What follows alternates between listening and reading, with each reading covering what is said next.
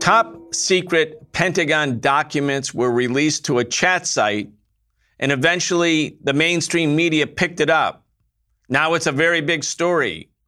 Today we're going to talk about these documents, these top secret documents as they pertain to the Ukraine war, what they tell us, what they don't tell us, what we don't know, and what we do know. We need a new system. We need a new society. We need to demand that which may have sounded impossible even a few weeks ago, but is not only realizable, but an imperative necessity.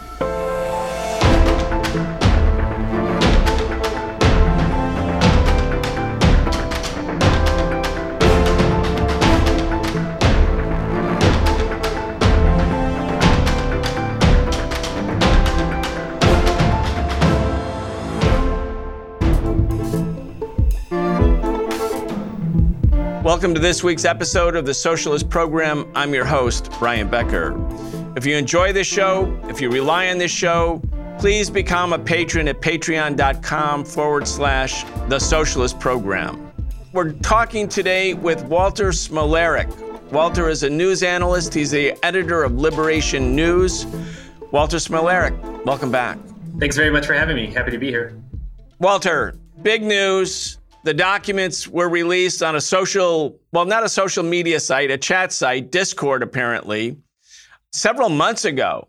And apparently they've been talked about by a small group of people who are on that chat site. It took a while for the mainstream media and for the government to actually realize that these documents were there. According to the story, we're going to talk about the story because we have to approach the story with a certain degree of skepticism. But if the documents are true, they do give one an inside look into the Pentagon's assessment of the Ukraine war. And that's important because their internal assessment, what they're saying to each other, is going to be, in most cases, far different from what they're telling the public. You have an important article, a major article on Liberation News website, and you're the editor at that site. The headline is, Leaked Pentagon Documents, a snapshot of the inner workings of empire, but then you have a question mark at the end of the headline. So first of all, let's talk about the documents. We're going to go sort of a deep dive about what some of them say. Why the question mark? Right. Well, I mean, this is a very mysterious story with lots of bizarre twists and turns to it. We don't know a lot about these documents, and there's a lot of missing pieces here. If these are true, it tells us a lot of things that are highly, highly significant, politically explosive. But we also have to account for the possibility that, well, maybe this is in part or in whole disinformation, right? We know that a member of the Massachusetts Air National Guard has been arrested. He's been charged under the Espionage Act. He's been, identified in the media as the leaker. But, we should still be open to the possibility that some of this information could have been perhaps planted by the U.S. government. Is this disinformation? Is this a way to put information out there that the adversaries of the U.S. government might consider to be true and then act on that in a way that ends up being destructive to their own interests? That's a possibility, and it's something that, modern militaries all have some degree of an approach to. But if we assume that the information in these documents are true or mostly true, it tells the public extremely important things.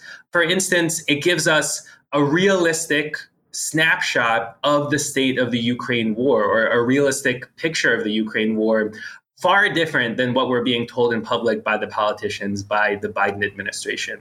So one of the many things in these leaked Pentagon documents are casualty counts, right? That tens of thousands of Russian soldiers and tens of thousands of Ukrainian soldiers have been killed or wounded, that the scale of the war is truly horrific, and that the war is in a stalemate. The idea that Ukraine will be able to pull off a quick victory, expel Russia from Crimea, expel Russia from the Donbass. In all of these documents, the authors or purported authors who are, intelligence and military officials are essentially scoffing at that idea, that essentially under no scenario could they see that type of decisive victory happening, even though the US public, who is being asked to underwrite this war, to pay for this war effectively, is being told exactly the opposite. I think that's extremely important. All right. So again, for the people watching this show or listening to this show, approach a story like this with a high degree of skepticism, because we don't know whether these leaked documents, again, first on a chat site, whether they're true, fully true, or partly true. And it's also possible, as you're saying, Walter, that the Pentagon could have released the documents, including a lot of true information, but including in that true information is some disinformation with its own intention, with its own malign intention from the point of view of how America's adversaries, in this case Russia, will treat the war or treat the documents. For instance, one of the documents talks at length, and these documents have come out in sort of dribs and drabs, it wasn't all at one time, about infighting within the Kremlin and disagreements between Putin and his advisors and disagreements between the Russian intelligence services and the military. You could see how some of these documents could be designed to create discord within the Russian administration. Very, very possible. On the other hand, parts of these documents which seem to be very against what the United States would like people to think about the Ukraine war. Here's one. And Newsweek magazine did a release of 20 of the key documents. They labeled it, and then they produced the documents and also did their own sort of summary assessment of it. Here's one. Diminishing political will in Europe. Okay, you got that? Diminishing political will in Europe. Here's what it says from the Newsweek summary. This document lays out continuing European support for Ukraine country by country and contains no surprises.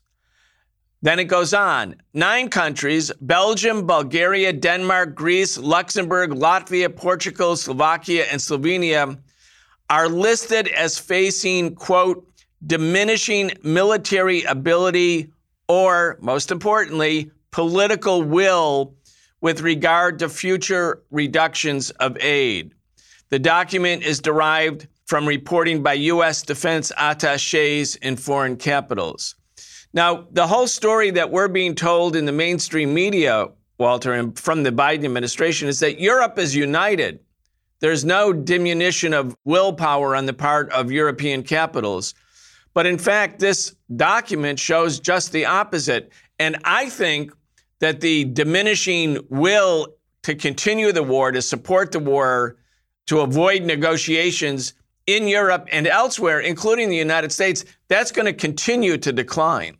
I agree. I think that's true. I mean, we're always told that the international community stands behind Ukraine, and the international community is essentially in support of the proxy war strategy pursued by the US government. Well, if the international community was so united, I mean, why would the United States feel the need to spy so heavily on their own allies? I mean, in addition to European powers who are close partners of the United States, many of them are NATO members. The documents also reveal or suggest that the United States was spying on the Secretary General of the United Nations, Antonio Guterres, who, is ostensibly the leader of the global community, right? The international community.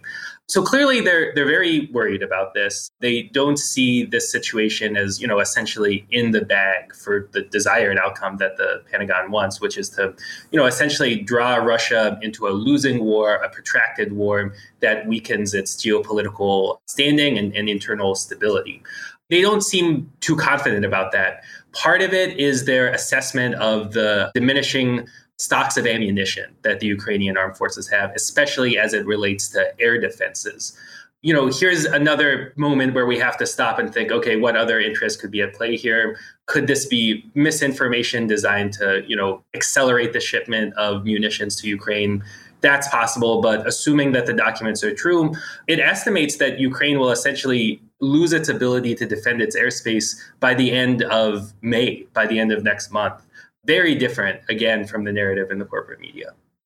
One of the other documents highlighted by Newsweek is that the number of what they describe as Russian mercenaries in the Wagner Group is greater in some of the areas of conflict, some of the hot battles, than actual, regular Russian troops. So this is like sort of presenting the picture that this is, in essence, a mercenary war, a war by private contractors, in essence, as opposed to Putin using, the regular Russian army. And one of the headlines is 22,000 Wagner mercenaries, right?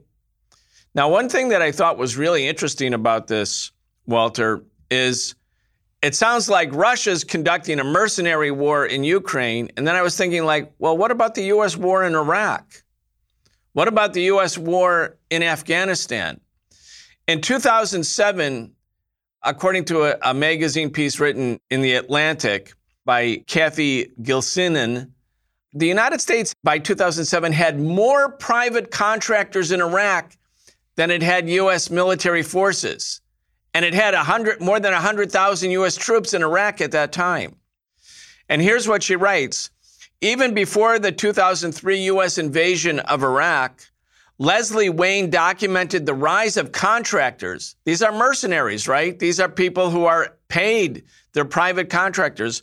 The rise of contractors in the New York Times, noting their roles in training U.S. troops in Kuwait and guarding Hamid Karzai, then Afghanistan's president. Quote, the Pentagon cannot go to war without them. During the Persian Gulf War in 1991, 1 out of every 50 people on the battlefield was an American civilian under contract. In Afghanistan, according to the latest U.S. military figures from last fall, she wrote this in 2020, the ratio of American contractors to U.S. troops was almost 1-to-1, 1-to-1, including local and third country contractors. So you had the Iraq War in 1990, 1 out of every 50 was a private contractor. Then the Bosnian War, it goes to 1 out of 25 or 1 out of 20.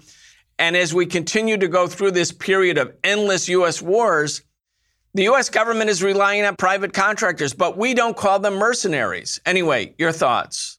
Right, absolutely. I mean, it's such a clear case of hypocrisy, even in terms of the language that's used. The Wagner Group, mercenaries, that's what they're referred to as in the media by politicians too. But in the United States, if you run a mercenary firm, you get to be called a PMC, a private military company. That sounds, all very normal and regular and nothing to be alarmed about, as people understandably would be if they were referred to by what they are as mercenaries. The Wagner Group is also used as this kind of boogeyman to raise the prospect or raise the accusation that Russia acts in an imperialist manner around the globe, that Russia is essentially deploying the Wagner Group to places like, Mali, other places in West Africa, and that essentially it's becoming this instrument of Russian domination all around the world. So it's hypocritical both in the sense that there are a lot of mercenary firms in the United States, too, that do a lot more than Wagner does. But also, the United States just has 800 foreign overseas military bases around the world. If there is this sense, right, that there's fewer U.S. mercenaries on the ground, it certainly could be attributed to the fact that the U.S. just has more regular personnel stationed in every region of the planet, organized into commands that cover every corner of the globe.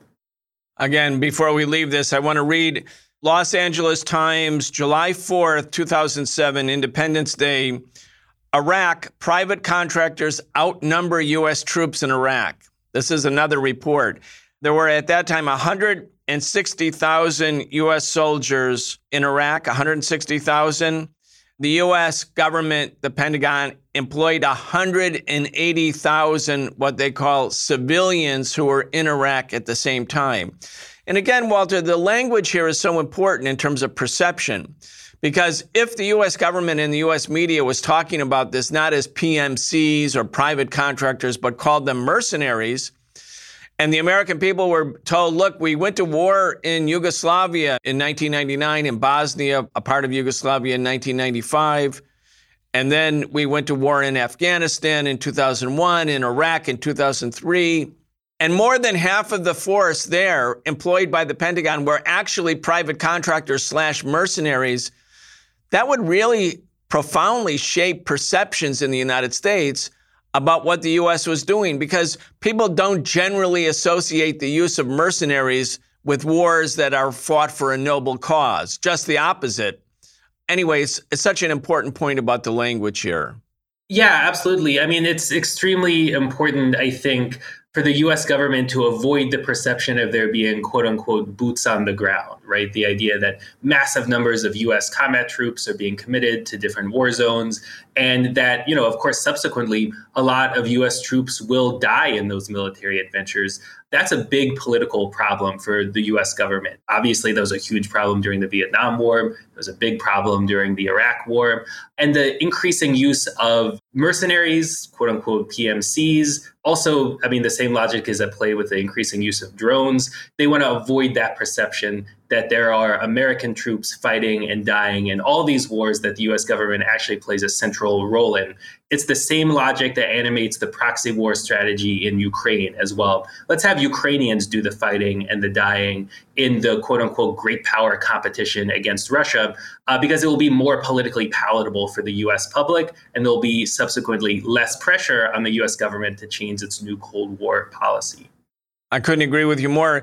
Walter, you and I were both at the March 18th protest organized by the Answer Coalition and other anti-war groups in Washington. There were other sister actions in other cities.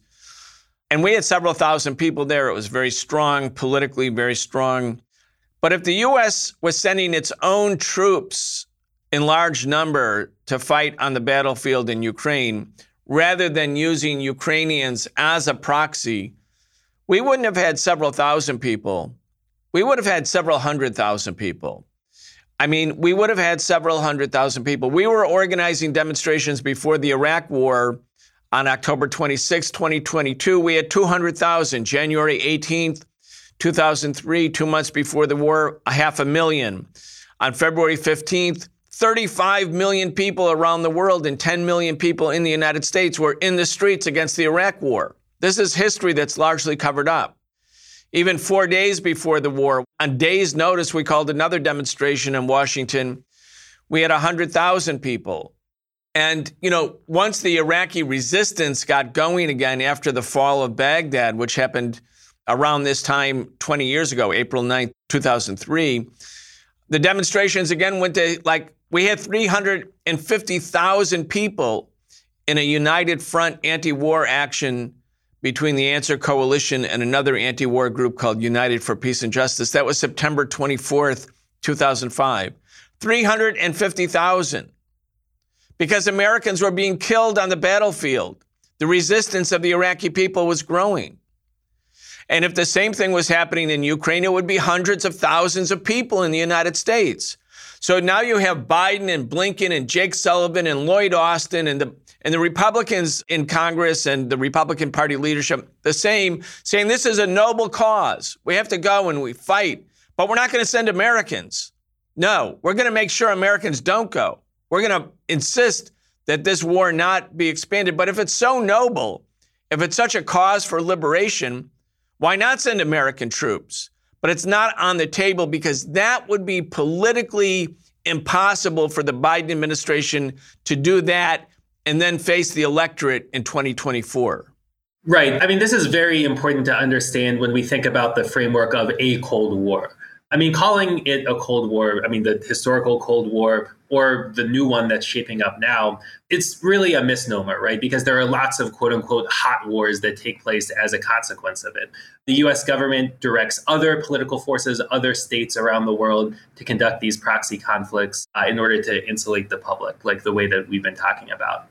But even if it appears to be a period of peace, a period of tense peace, where there's lots of, international geopolitical friction, but one in which the United States armed forces is not, deployed to another country, there's not a declared war, it's extremely important for the public to really grasp, for the people of the United States to really grasp that this could result in an unthinkable, catastrophic confrontation between Russia and the United States, between the United States and China. I mean, we're actually talking about nuclear war here. I mean, the largest nuclear armed powers being in a prolonged state of near warfare with each other. And, these documents give us a sense of just how close to, directly engaged in the Ukraine war the United States is. We have to act and put pressure on the US government with that in mind, with that eventuality in mind, because that's the path that the Biden administration and many administrations before it have put us on. I want to step back before we continue with some of the issues related to the war with, again, the story of the leak. The arrest of this young man, this 21-year-old National Guardsman, who seemed to be kind of showing off to his friends that he had top secret documents. There's elements of the story that I think I also want to emphasize. One is the documents are called top secret documents, right? Only people with top secret clearance can get those documents. And some people are saying, well, how did this 21-year-old National Guardsman get these documents? But Walter, 1.4 million people in the United States have top secret clearance. 1.4 million.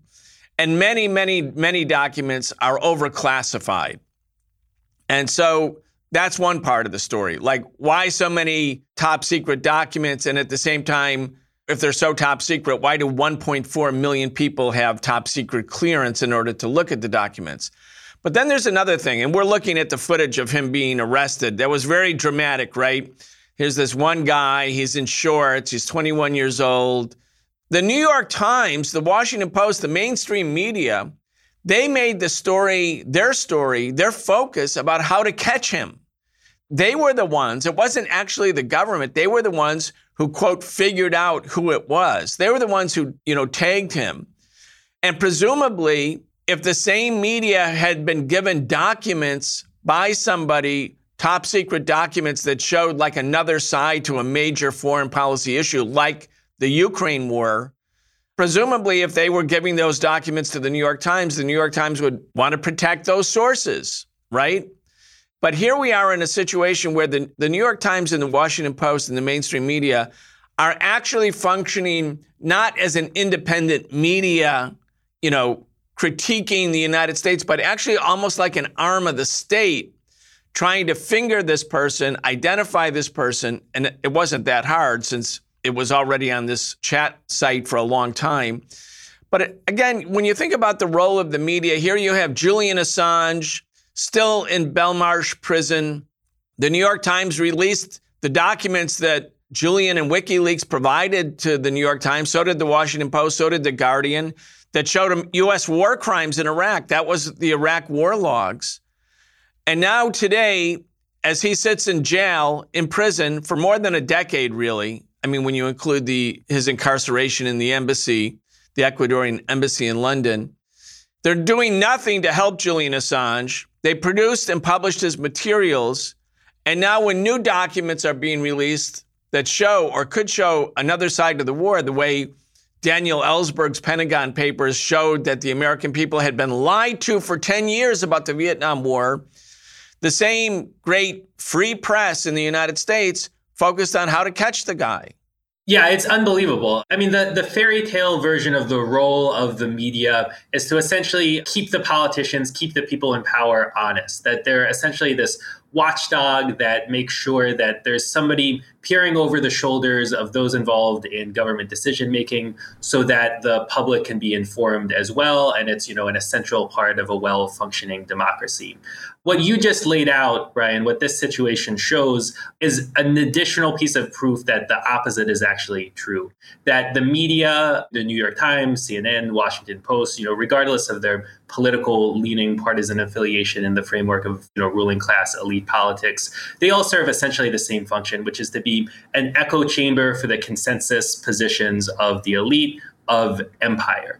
The New York Times has been so completely committed to the new Cold War, especially against Russia. I mean, when the Russiagate hysteria was kind of at its height, the New York Times was leading the charge. It's, completely a logical continuation that they would behave this way when it comes to these leaked documents. The media companies also make a lot of money off of this, right? I mean, when there's big, dramatic, explosive news like this, that drives viewers to their channels, to their sites. So they're perfectly happy to benefit from this and watch people like Julian Assange, languish in prison. I want to go to another one of the documents covered in the Newsweek piece. It really shows the level of U.S. direction of the Ukrainian armed forces.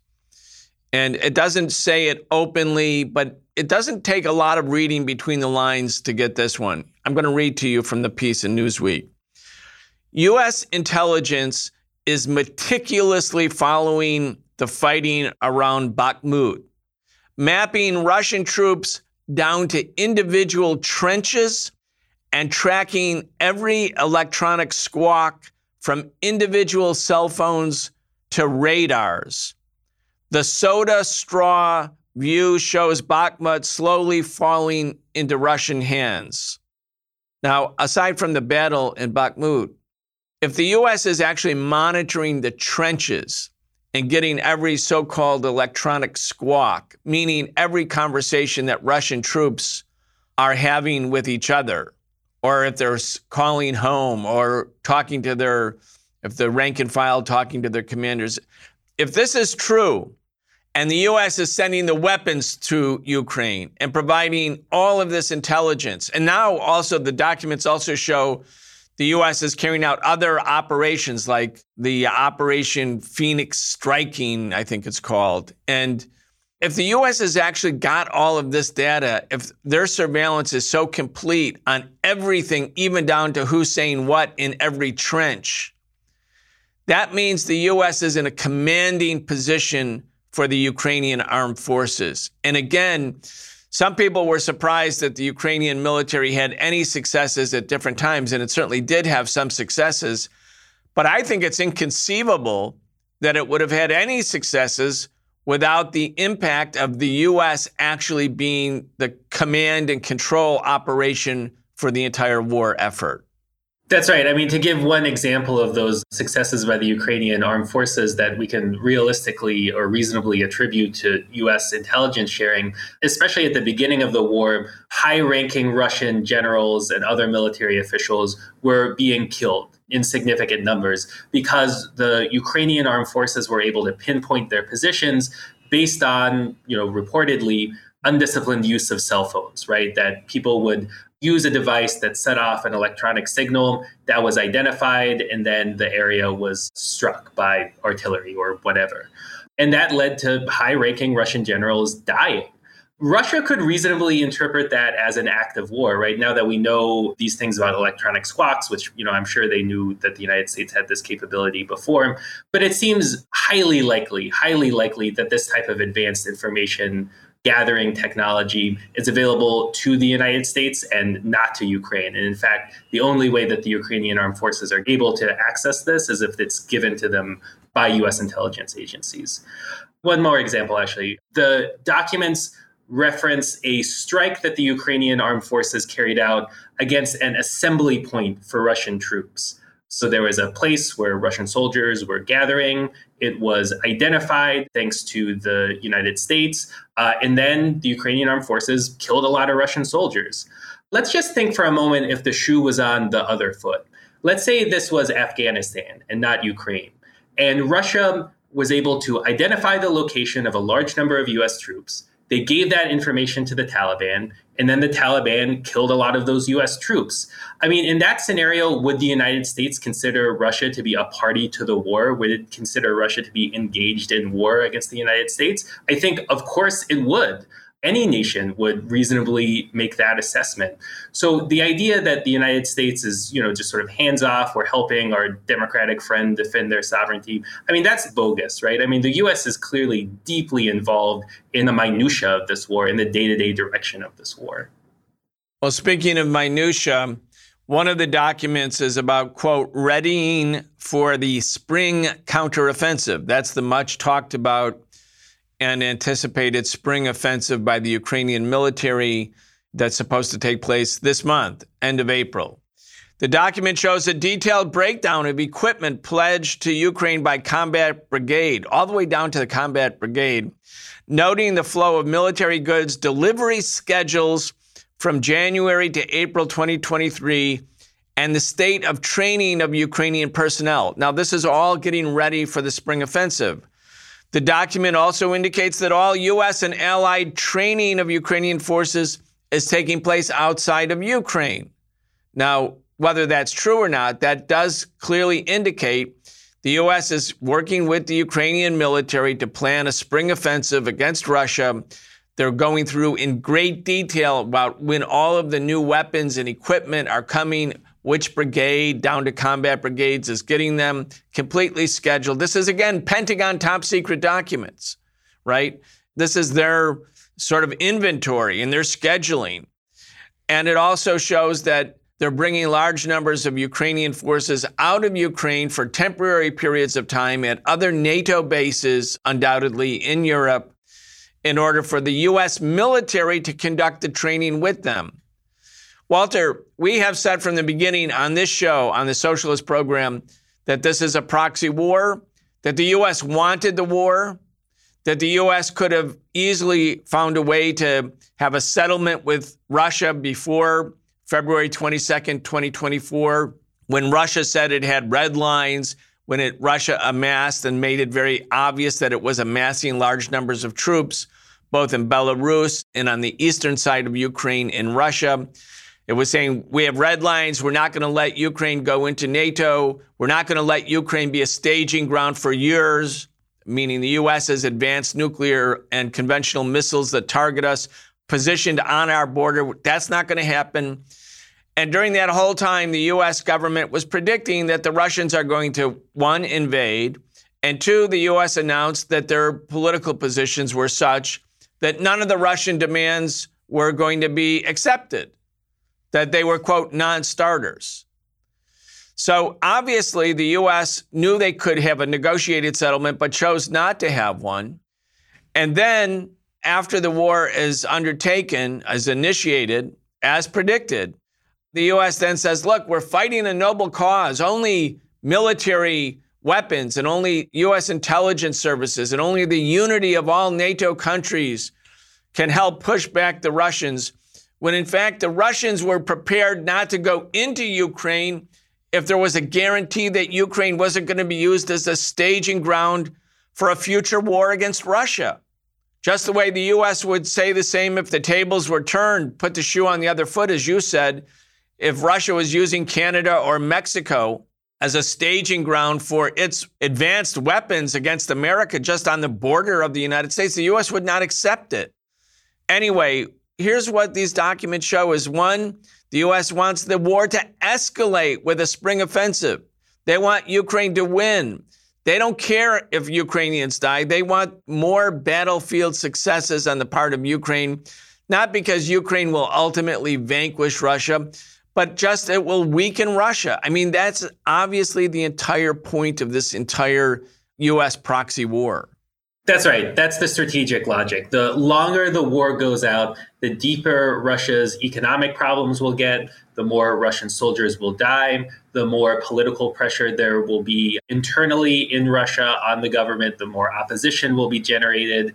And eventually, the ultimate goal of the US government is to bring about regime change in Russia. I mean, they want a compliant government like the Yeltsin government that existed immediately following the fall of the Soviet Union that would be subservient to the United States and would not pose a challenge to US regional domination in Europe or the global hegemony of US empire.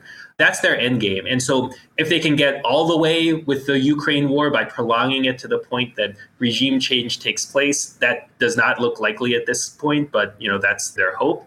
They think, okay, that's great. They don't care how many people die as a consequence. If it just gets them part of the way, right? If this ends up weakening Russia, as Lloyd Austin has openly stated is the goal of the US effort, if this ends up weakening Russia and therefore weakening the camp in world politics that's opposed to the US-dominated world system, that's also a win for them. Again, the loss of life, the suffering, the dislocation, that means nothing to the Pentagon war planners and the State Department strategists.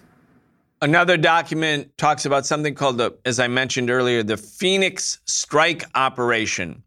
Now, I couldn't tell in my cursory examination of the documents if we learned that much more about it. But again, here's from the summary provided by Newsweek. The document contains reference to never before revealed Phoenix strike training that is taking place in France, Germany, and the Netherlands for Ukrainian special forces. Anyway, Operation Phoenix strike. What is this, Walter? Do you know? That's right. Well, it appears that there are approximately 100, Western Special Forces soldiers inside of Ukraine, and then a lot of Ukrainian Special Forces troops are going to allied governments in Europe or countries with allied governments in Europe and being trained there to put them in a better position to return to the fight in Ukraine. Another, very just thin layer of separation between being a direct combatant in the conflict and being simply an ally of one of the sides. So the presence of U.S. Special Operations Forces inside of Ukraine, I think, is very significant as well.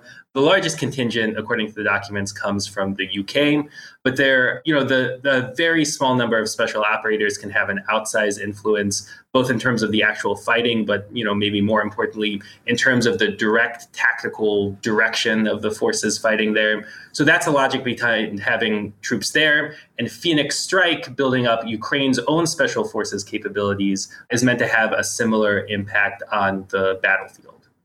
I want to, in future shows, go over and look more into this Operation Phoenix Strike.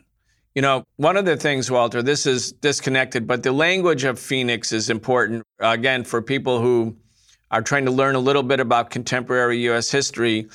The U.S. had something called the Phoenix Program in Vietnam. The Phoenix Program was what was called a pacification program in South Vietnam.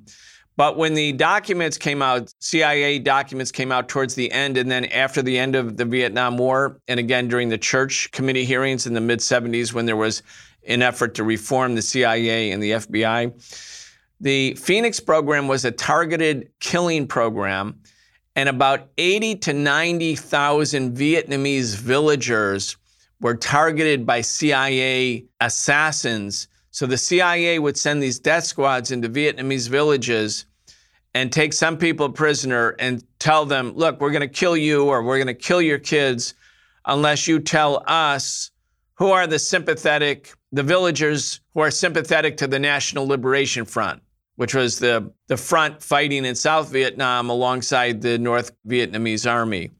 So there was a reign of terror in Vietnam against villagers, and it was the Phoenix Program, and about 80,000 people were targeted for killing. The fact that the Pentagon is continuing, because this became a big scandal once it really came out that the U.S. was actually running a death squad system, a massive death squad system in Vietnam, in South Vietnam. It wasn't against the North Vietnamese, it's South Vietnamese, who the U.S. said it was, fighting to liberate South Vietnamese people. Well, they were killing them, assassinating them.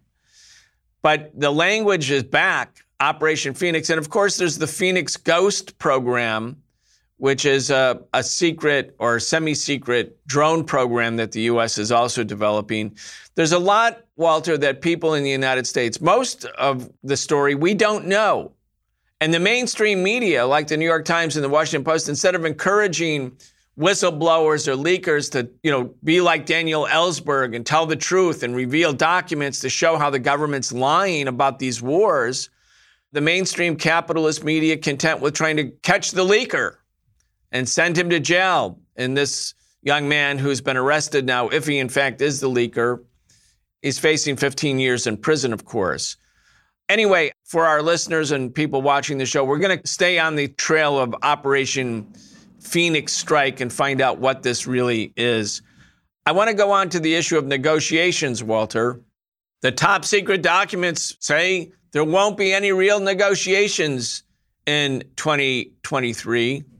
Okay, this is one of the stories where you absolutely don't need secret documents. And that's one of the things that makes it quite astonishing to me, maybe even additionally skeptical, because you don't need to see top secret documents to know that there aren't real negotiations, because the U.S. doesn't want to negotiate. As a matter of fact, the reports earlier that there was third-party mediation efforts and a possible negotiated settlement way back when in 2022 between Zelensky and Putin, the U.S. was hostile to it. You don't need to read these documents to know the U.S. doesn't want negotiations. That's right. I mean, it goes back to their strategy of weakening Russia, of dragging out the conflict. The United States' position and the Ukrainian government's, ostensible negotiating position, what they would potentially consider as a settlement means that, Russia would not only have to give up all of the territory that it was able to capture since February 2022, but also to return to Ukraine all of the territory that voted to declare independence, or in the case of Crimea, affiliated with the Russian Federation, following the 2014 coup, the sort of opening of the Russia-Ukraine conflict, the US-backed coup that overthrew the neutral government in 2014 and installed a pro-Western government. That is never going to happen. I mean, that's the type of thing you say when you do not want to negotiate and you just want to, to appear not completely unreasonable, say something other than just flatly no, but something that is totally impossible, is effectively saying no. That appears to continue to be their position, even though there are other significant ruling class forces, primarily in European countries, that are becoming increasingly skeptical about the war. They're feeling the economic impacts of the war more strongly. France is one of these countries, for instance, that appears to be more open, more hopeful that there can be some kind of negotiated settlement sooner rather than later.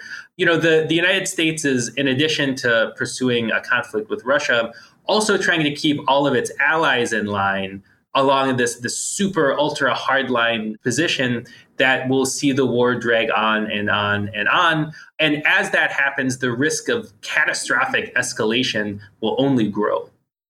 When the Russians came into Ukraine in end of February 2022, I wrote a piece and we talked about on the show that we had entered a new era of global politics, that the era that started with the fall of the Soviet Union and the collapse of the socialist camp that happened in the late 1980s, and then obviously the Soviet Union implodes and collapses in early 1991, that inaugurated a period of what we were calling, and others have also called, the era of unipolar domination.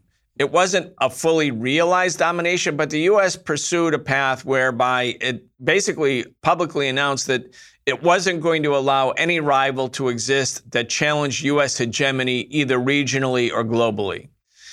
And that it was going to use military power, its military primacy or supremacy, principally or as the principal tool to enforce this kind of hegemonic design. And that for a long time, Russia and China essentially went along with the United States and in many areas, like in the case of the Libya war. Both Russia and China have a veto at the UN Security Council. They both abstained when the US and Britain and France wanted UN authorization to carry out a bombing war against Libya. So they were, in a way, they didn't support the war against Libya, but they didn't want to challenge the US. In essence, kind of appeasing the U.S., or not kind of, very deliberately appeasing the U.S., except in their core interests, maybe in their own backyard, but not challenging U.S. global ambitions to be the world hegemon. Russia, by basically going to war with the U.S. and NATO, which it did by intervening in Ukraine, and it could fully anticipate that the U.S. and its allies would try to evict Russia from the world economy, as they tried to do, and that, it would be all-out, enduring, long-term confrontation between the West and Russia. When Russia did that, they made a decision that they were bringing that era of appeasement, in essence, to an end. And this doesn't mean you have to support Russia. My point isn't about, was this a good decision or a bad decision? My point is, this decisively started a new era of global politics. And we can see that that's true. Russia has not been completely devastated. It's found alternatives. Big parts of the global South, while not endorsing Russia, are certainly not endorsing the U.S. efforts to condemn Russia or to evict Russia. Many countries are increasing trade with Russia, not decreasing trade. And then you have Europe. And Europe, Walter, has, as you were just mentioning, been like such a key to U.S. hegemonic plans ever since the end of World War II, when the U.S. reorganized global capitalism under its leadership, when the U.S. replaced the British Empire as the empire for which the sun never set. It was that big. It was global. But now you have these signs that there's a diminishing political will in parts of the NATO countries to continue the war. Macron, and we're no friends of Macron here. We support the workers in France who are rising up against Macron. But Macron has been in China. He's basically endorsing the Chinese peace plan, and the Chinese in turn are endorsing French efforts to find a negotiated end to the war. I'm looking at one media source right here, and this is how we're going to wrap up today's show. The headline is China backs Macron's Ukraine peace efforts. Beijing supports European efforts to kickstart peace talks on Ukraine and eventually create balanced and sustainable security framework for the continent, according to Chinese Foreign Ministry spokesman Wang Wenbin.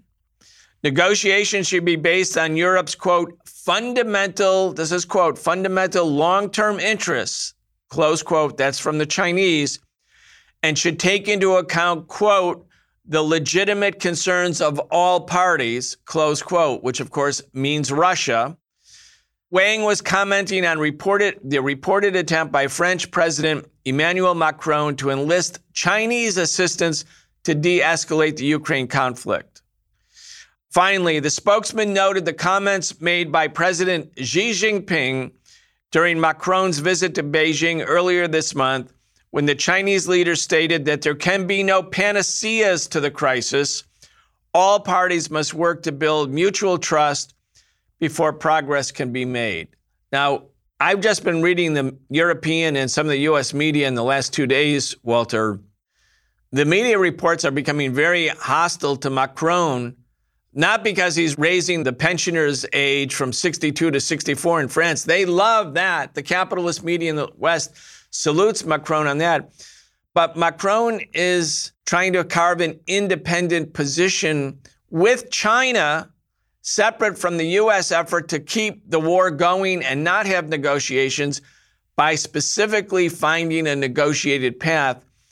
Again, this, I think, could be very, very potentially important, even though the recent history, in recent decades, the European bourgeoisie, the European capitalists keep capitulating to the U.S., as they did after Trump ripped up the Iran nuclear arms deal.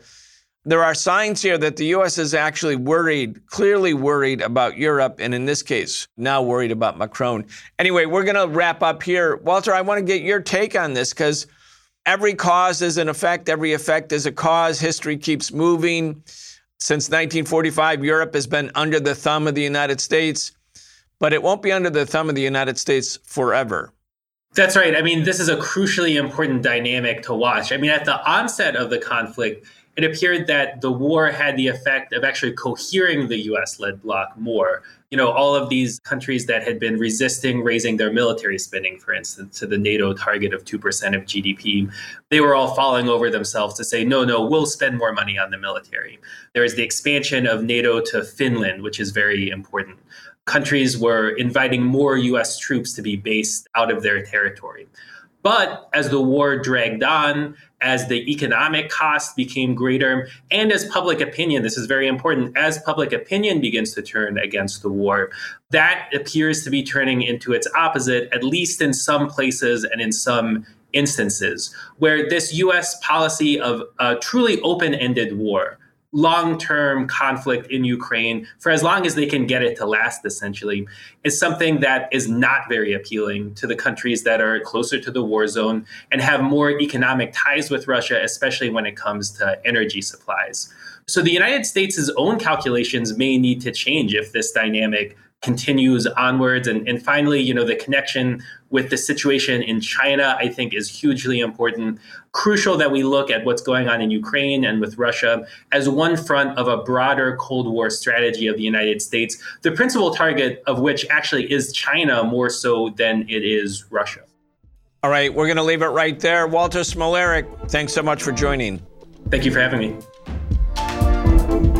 You've been listening to The Socialist Program with Brian Becker, where we bring you news and views about the world for those who want to change it. If you enjoyed the show, subscribe on your favorite podcast app and follow us on Facebook, Twitter, and Instagram, and watch video episodes of our in-depth show, The Real Story, every Wednesday at 7 p.m. Eastern on YouTube with our partner Breakthrough News. We can only continue our work bringing you high-quality news, analysis, and history with the support of our listeners. Connect with us and become a patron at patreon.com/The Socialist Program and receive an invitation to participate in an exclusive monthly seminar with Brian Becker.